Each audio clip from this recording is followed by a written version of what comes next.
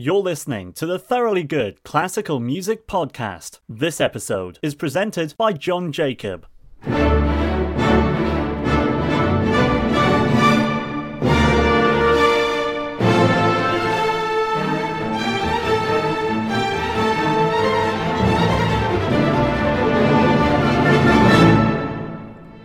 The London Festival of American Music runs from the 13th to the 18th of September at the Warehouse in Waterloo, central London. Now, in its 8th year, the festival brings a diverse range of American composers, artists and performers, well known in their native country, to the attention of a UK audience who wouldn't otherwise be aware of them. The person behind the festival is the same person who in the 1980s and 90s played a key role in raising awareness of the music of Dame Ethel Smythe, like this, the serenade used here and written in 1890 when Smythe was 32. Decades before diversity finally became something organisations were rightly held accountable for, Dame Ethel Smythe had, in the guest for this podcast episode, a passionate advocate. And all you need to know about that advocate is summed up in the following clip. The name is Odaline de la Martinez. They call me Chachi. I am a composer-conductor. I'm also had a record label and I record a lot of works by women, Latin American music and living composers. And I also have a festival called the London Festival of American Music, which begins tonight. And this year, as other years, it's about diversity. Diversity in every sense of the word. Racial diversity, geographical diversity, transgender diversity, everything you can think of. How do you relax? At the end of the day, I watch television. It's very good for your eyes, because if you spend a lot of time working like this, you relax your eyes by watching television. What is the most recent thing you've seen on television that you've really enjoyed? The most recent thing that what? Watched on television that you've really enjoyed? I watched some... Can I say the word crappy? Some crap. I really like crappy American programs like NCIS. Okay. Because of all things, even of everything that happens, the good guy and the good girl win at the end. It's always a happy ending. Yes. It always means that the good guy wins at the end, or the good girl. Although a girl can be a guy too. Celebrity MasterChef? I started out in the first place, but it got boring after a while. Okay. I tell you, the dancing one. Yeah. Strictly Come Dancing is fantastic.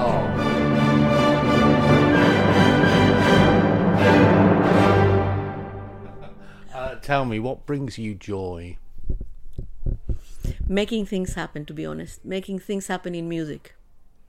My own music and other people's music. It gives me real joy to see things taking off and seeing things grow. Like plants, like music, like everything, you know. How much effort is involved, do you feel, in making that happen? The effort is never the music making. The music making ends up being the easiest. The hard is making it happen. In other words, organizing it, raising the money, you know, all the bits that go with making an event or a series of events happen, that's the hard part. Because you've always got things happening that you never expect. No matter how well in advance you plan, no matter how much you do in advance and you think, easy now, it isn't. You are someone who clearly needs to be involved in every aspect of an event. Not necessarily. I do, because the more people that work for you, the more time it takes, because you got to talk to them about, check that it's all done right. But if you only have 2 or 3 people working for you, in terms of the admin part, it makes life a lot easier. Tell me where we are, and I mean, we could do with some description actually about this room. We are now what you would call backstage of the warehouse, because they're rehearsing in the main stage. If you want to call the warehouse a huge stage, they're rehearsing in there, and we're trying to avoid all that music. And what are we surrounded by? We're surrounded by boxes of music, boxes I can see here, boxes of accounts, boxes of also chairs, music stands, lights, you name it. We're surrounded by that, but it's very quiet and there's some good light. Tell me what's going on this week. Could I have my... Yes, you can. I'm so sorry, that I don't I took your list of things away from you. But It's a leaflet. It's a printed leaflet. Well, the week is about diversity, and I think that's the most important thing. And it's something that we've been doing all along. We're not just taking a ride on the latest bus. We've been doing it all along. But this festival is all about diversity. It begins with the concept of black culture in the U.S. and in Cuba. And it's really important because it features, one of the features is the poet Langston Hughes. But Langston Hughes wasn't just an American poet. He affected a lot of people. He began the black culture movement, which was called negritude, or negrismo in Spanish. And what it did, it just pushed the idea of black culture. It became in the 30s, 40s, and 50s. And for example, one of the people who met Langston Hughes was Nicolas Guillen. And I've done a set of poems by Nicolas Guillen. And the whole idea was to bring the rhythm of the word. So in the case of Nicolas Guillen, he wrote Afro-Cubans. You know, there's no such thing as Cuban music, Cuban anything. It's all Afro-Cuban. The African and white race, if you want to call it that, the African and European race in Cuba is so mixed that there's no such thing. Even musicologists have said for many, many years there's no such thing. And so what Nicolas Guillen did in his own way, he listened to people, and he listened to the way his own Afro-Cuban people spoke, and he wrote poems about it, and they're charming. They're full of humor, they're full of teasing, they're full of sassiness, they're full of everything. And that's what I've taken 4 poems. It's taken from a book called Motivos de Son, S-O-N. And son in Cuba is a kind of melody based on both African descent and European descent. So it's all about dancing and about movement, you know. I know you're seeing me dancing and I can see your eyebrows going up. And so, And so I took 4 poems from this set of 8 and I set them. And you can hear the rhythm. If you only just heard the poems, you would think he was singing or she was singing, whoever was doing it. But this is poems set to music. When I hear you talk about this, the first question that comes up in my mind is that if there is no such thing as Cuban music because it's a mix, it's an amalgamation, does that suggest that in Cuba there is a more enlightened view towards race? Perhaps there is. I mean, during the Castro years, and I am not political, there was a more enlightened view to race. But, you know, it's subject to the same sort of tensions that, say, are present in the UK.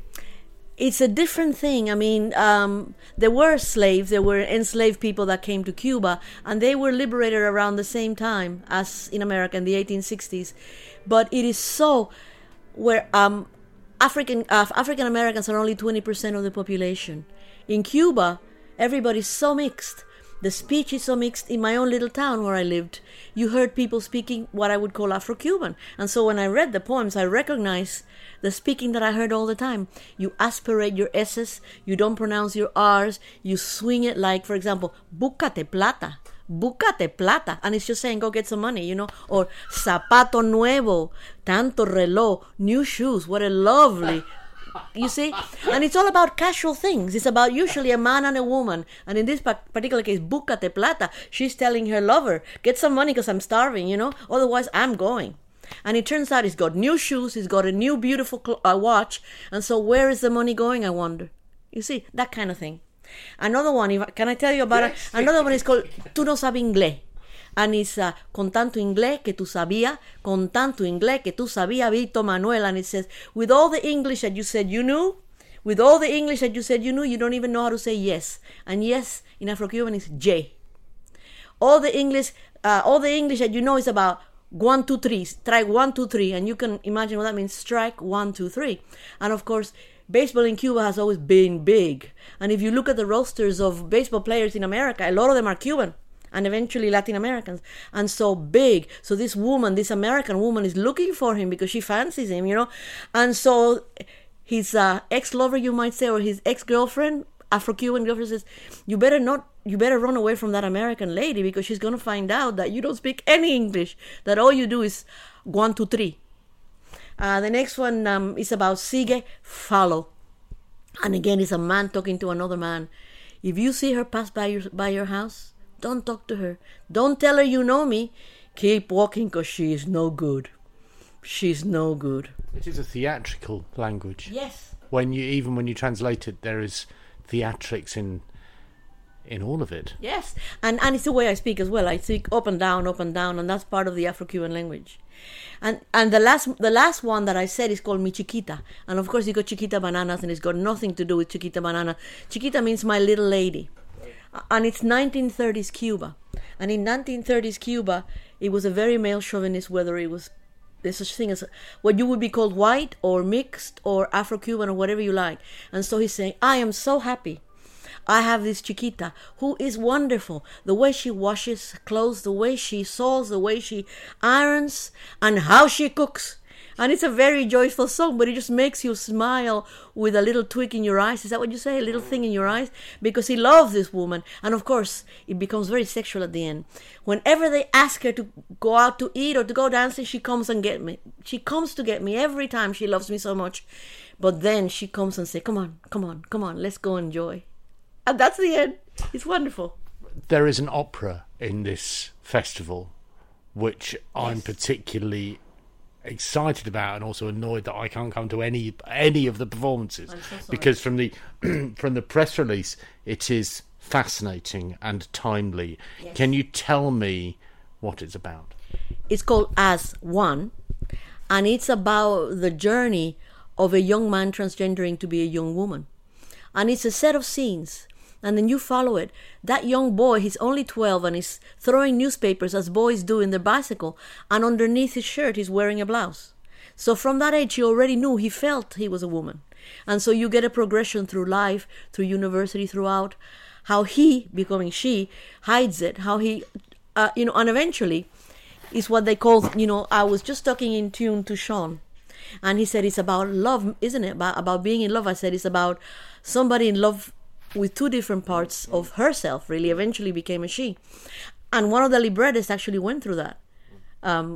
Kimberly Reed, who did actually the film, was actually one of the librettists. And it was about her life, really. A lot of it is about it.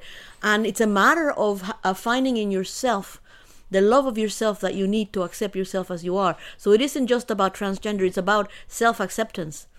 And she tries, and finally, she's far away in some little country, Norway, in the middle of nowhere, as she says, in a cabin in the middle of nowhere. And she begins to realize that for several days she's been feeling herself because she's got nothing to hide from other people. And then she realizes she's found herself. But it's a transgender story, yes. And we have Hannah before, who's baritone. We've got Hannah after, who's a mezzo-soprano, and what we call liminal Hannah, which we added. It's not even in the original libretto or in the original score, but we have permission from the creators, and it's a dancer and choreographer who's sometimes expressing with her dance, Jari Glavin, she's expressing with her dance what's going on emotionally with both of them. It's very moving, and it's very touching, and it makes you really ask yourself time and time again, are you happy with who you are? Are you happy with who you are? Are you, John? Well, I was until you asked the question 3 times, and now I'm beginning to think, I wonder whether I need to have a meeting with myself. You are one of only 2 people I know who have used the word liminal, and I think it's the most beautiful word. I love it. How has working on this production challenged you? Oh, how has it challenged? Well, it's so different. Actually, I must give credit to the stage director, Ben Davis, who actually brought up the word liminal. Right. And I don't know if your people know what liminal is, but it's a term that people in psychology use it a lot, isn't it? As it's something within something. It's the something that's on the edge. Yes, something that's on the edge, as in subliminal underneath, yes. And liminal is on the edge, something there. And it has affected me because I think we all of us in the whole world, being human, are imperfect in our associations with people, in the way we perceive other people, the way we are honest about ourselves, the way how most of us are in the closet about something you haven't told anyone about, and the closet is there. And I think the fact that this young boy, age 12, actually had to wear a blouse, and sometimes he says, I used to get my socks and put them underneath to make them look like breasts. This is a 12-year-old, because all the girls in his school were doing that. And even his handwriting, he has to adopt his handwriting because his teacher said, no, that's not a boy's writing, that's a girl's writing. But by the end, this woman now has accepted herself, and it's something that affects all of us, every single one of you and the people who are listening to your podcast. I notice that you have skillfully heard my question, attempted to answer it, and then answered something else. So what have you found about this production that has challenged you? I think knowing that we all have prejudice. I think that's a challenge, and all of us. All of us have prejudices. And I mean, I would like to think I'm very unprejudiced, but every time I think I am unprejudiced, I'm not. I am prejudiced to some degree, not necessarily about transgender people. I mean, I was prejudiced about women composers for a long time. I had no idea. Were you? Really? Yes, I was. And then in the late 80s, early 90s, because I did so many women's music, I didn't know why. Not enough, really. I was approached to put an orchestra of women in an orchestra, and somebody offered me a word of Ethel Smythe, who I'd never heard of before, and I thought, well, let's try it. And it's realizing that the sort of discrimination on the life that Ethel Smythe went through, and then recognizing for myself the lot of ways that I am a woman, I'm a composer, I wasn't really giving women enough credit, women composers. You understand? So I have done some research, as you would probably expect me to have done, and I think the thing that surprised me was that you were doing that many decades. Liminally. No, but many decades Yes, before that, and I have to pick my words really carefully because I'm white, male, middle-aged, privileged.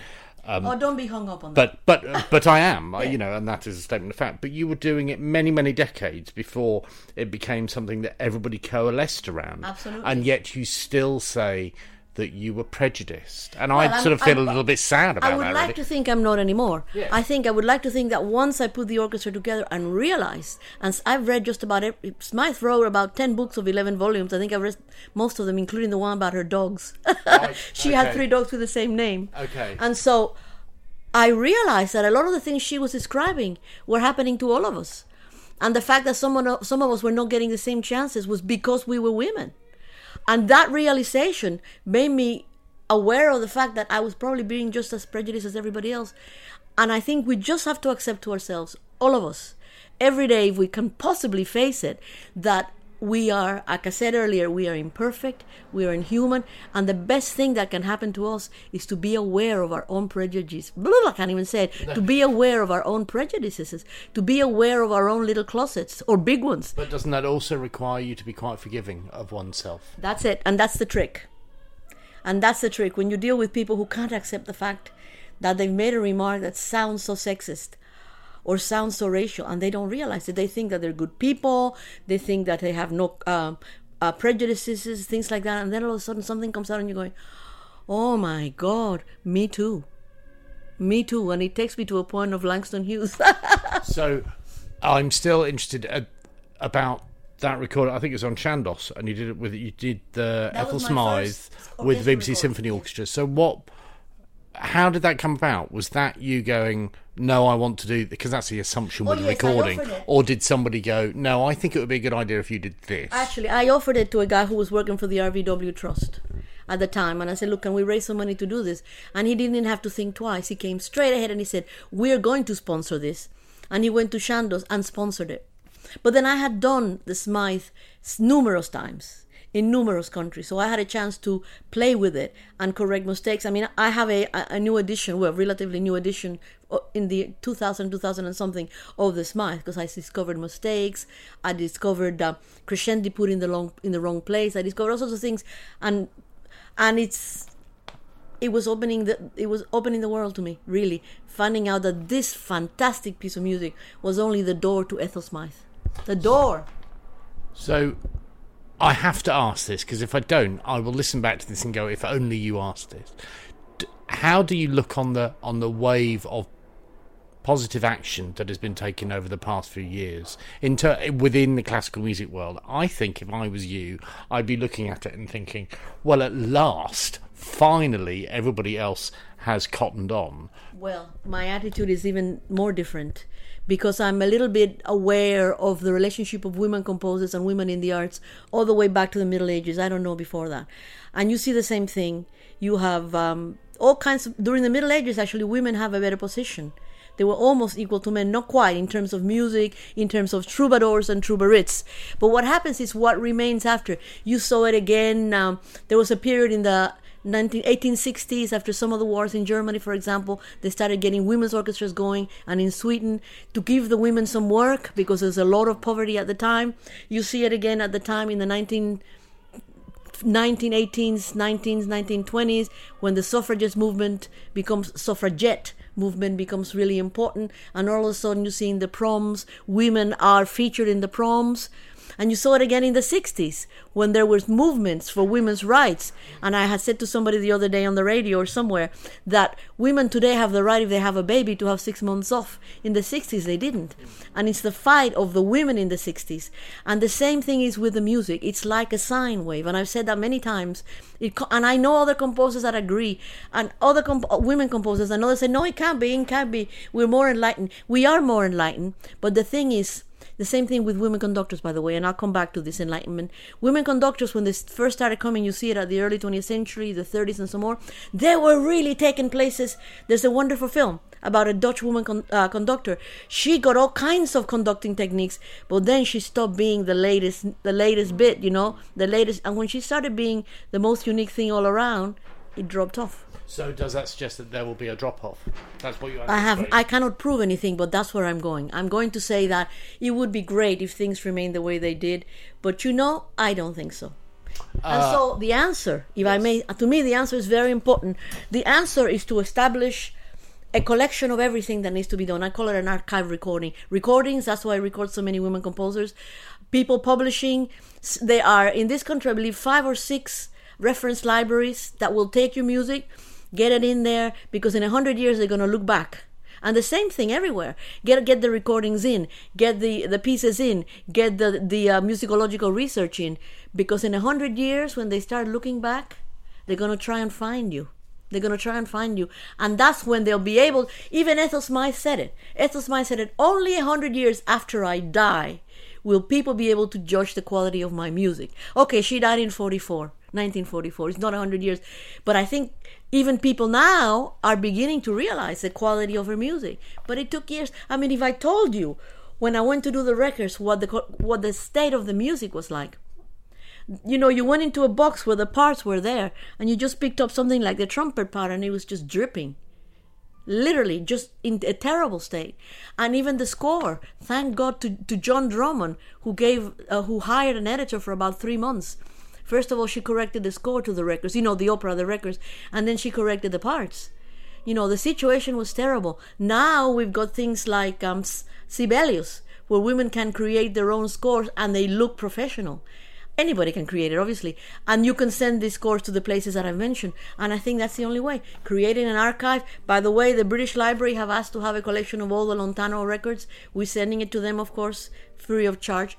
And what they do is they keep the original CD and they make a copy so they don't get ruined. So it will be there.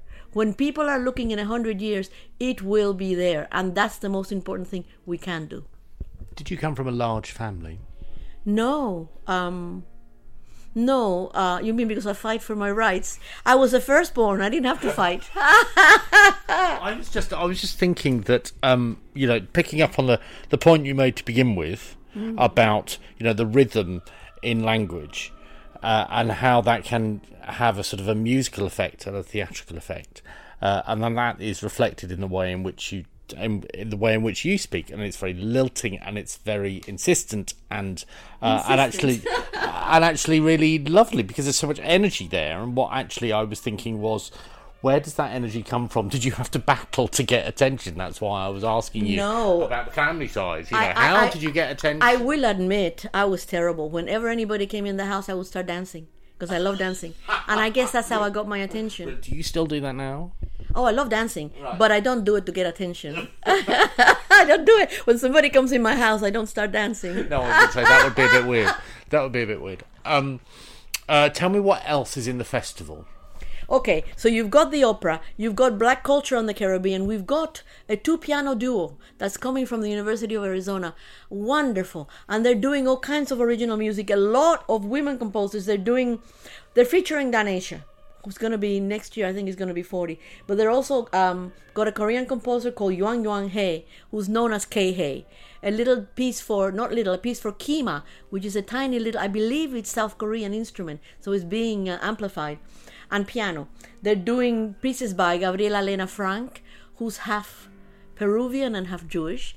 They're doing a piece by Tania Leon, who just won this year the Pulitzer Prize.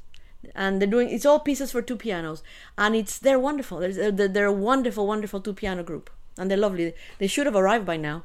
Do you not find, so what comes across is that your passions, your enthusiasm, your energy is drawn from things that are certainly outside of my experience. You have a far more global perspective on music, which is why you put in loads of different styles. Do you not find the attitude of some in the UK completely the opposite to that? Well, that's their problem, not mine. But it is your problem if you're trying to gain attention, because it's quite an insular country. I'm trying to get attention, but not through dancing. No, okay. so your strategy is, I won't dance, but do you experience any frustration sort of gaining traction for the things that, because you have a unique perspective? Well, I mean, there are people also who don't want to bother, but there's people who are very interested. There's a lot of people who are very interested and are coming. We're suspecting that because of COVID, it's not going to be the large audience. We almost sold out every day last year. You can ask. It was almost sold out every day. Not last year, last festival. But I'm talking beyond the festival. Do you, because clearly your passions, your interests go beyond sort of Western classical music. That's why there is so much energy. I hear you. It's because I am a woman, because I am a composer, and because I'm not a Westerner. I am an Afro-Cuban person coming from the Afro-Cuban culture. Can I tell you about... I'm sorry, yes. No. This is really important because we released a CD of the next to last program is called Black Renaissance in this country, in Harlem and Chicago. And it's by a wonderful pianist called Samantha Ege. We released a CD of her music earlier this year, I think it was March, and it's been a hit.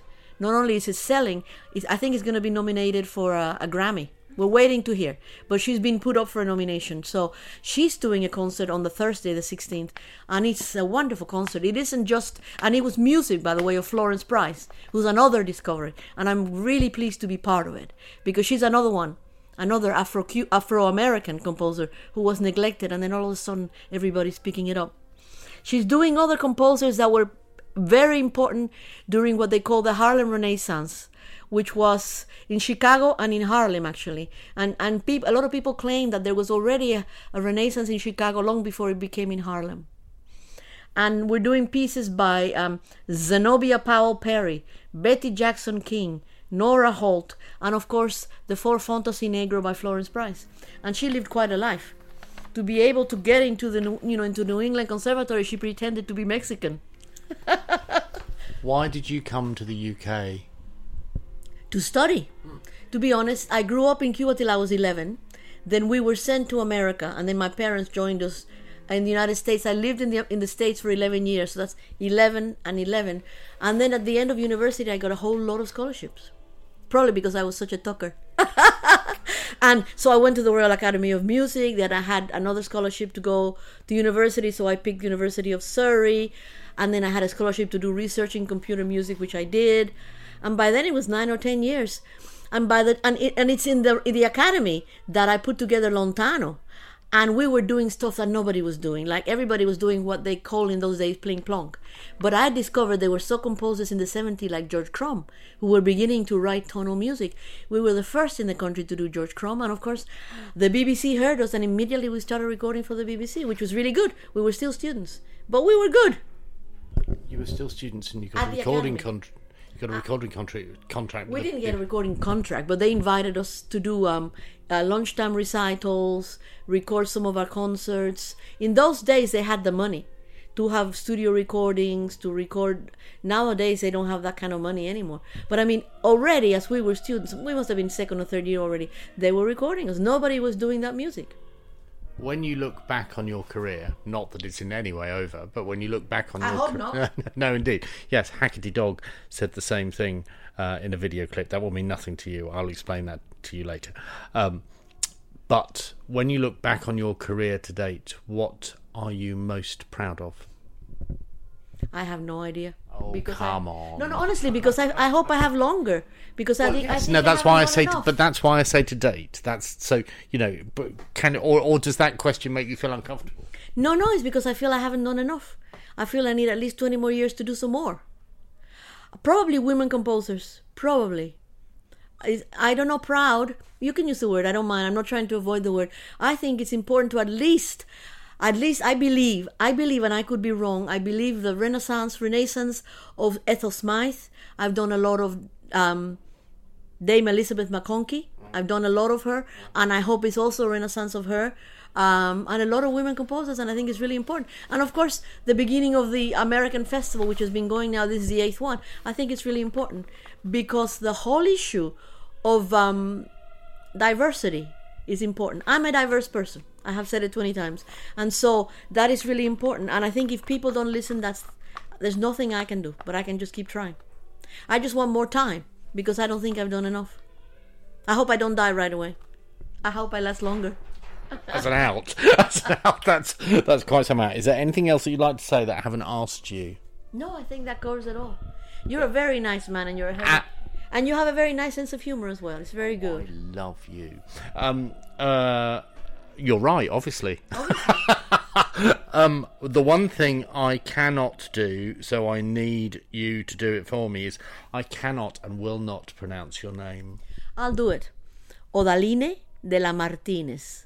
But Chachi is what everybody calls me. Why? Because that's how it was from the moment I was a little girl. My mother had my grandmother invented that name and gave it to my mother. So both my mother and I had the same name. How confusing is that? Well, that's why I got called Chachi. Poetry, right. My middle name is Caridad, which translates as charity. Okay. Oh, every Cuban girl. The mother always prayed. Don't forget, Cuban was Catholic or whatever.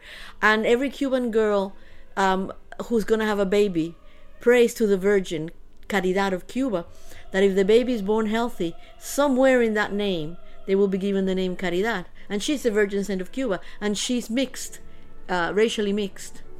And so everybody gives that name. I must have been born healthy, even if I like to dance. And so I was given that middle name. And to separate me from my mother, I became Chachi. And it's so much easier. You see, you had to ask me, how do you pronounce my name, you see? You've been listening to the Thoroughly Good Classical Music Podcast presented by John Jacob. Follow Thoroughly Good on Twitter @thoroughlygood, thoroughly_good on Instagram, and Thoroughly Good Me on Facebook. The Thoroughly Good Classical Music Podcast is available on any half-decent podcast platform like Google or Amazon or Spotify, plus some others you might not have heard of.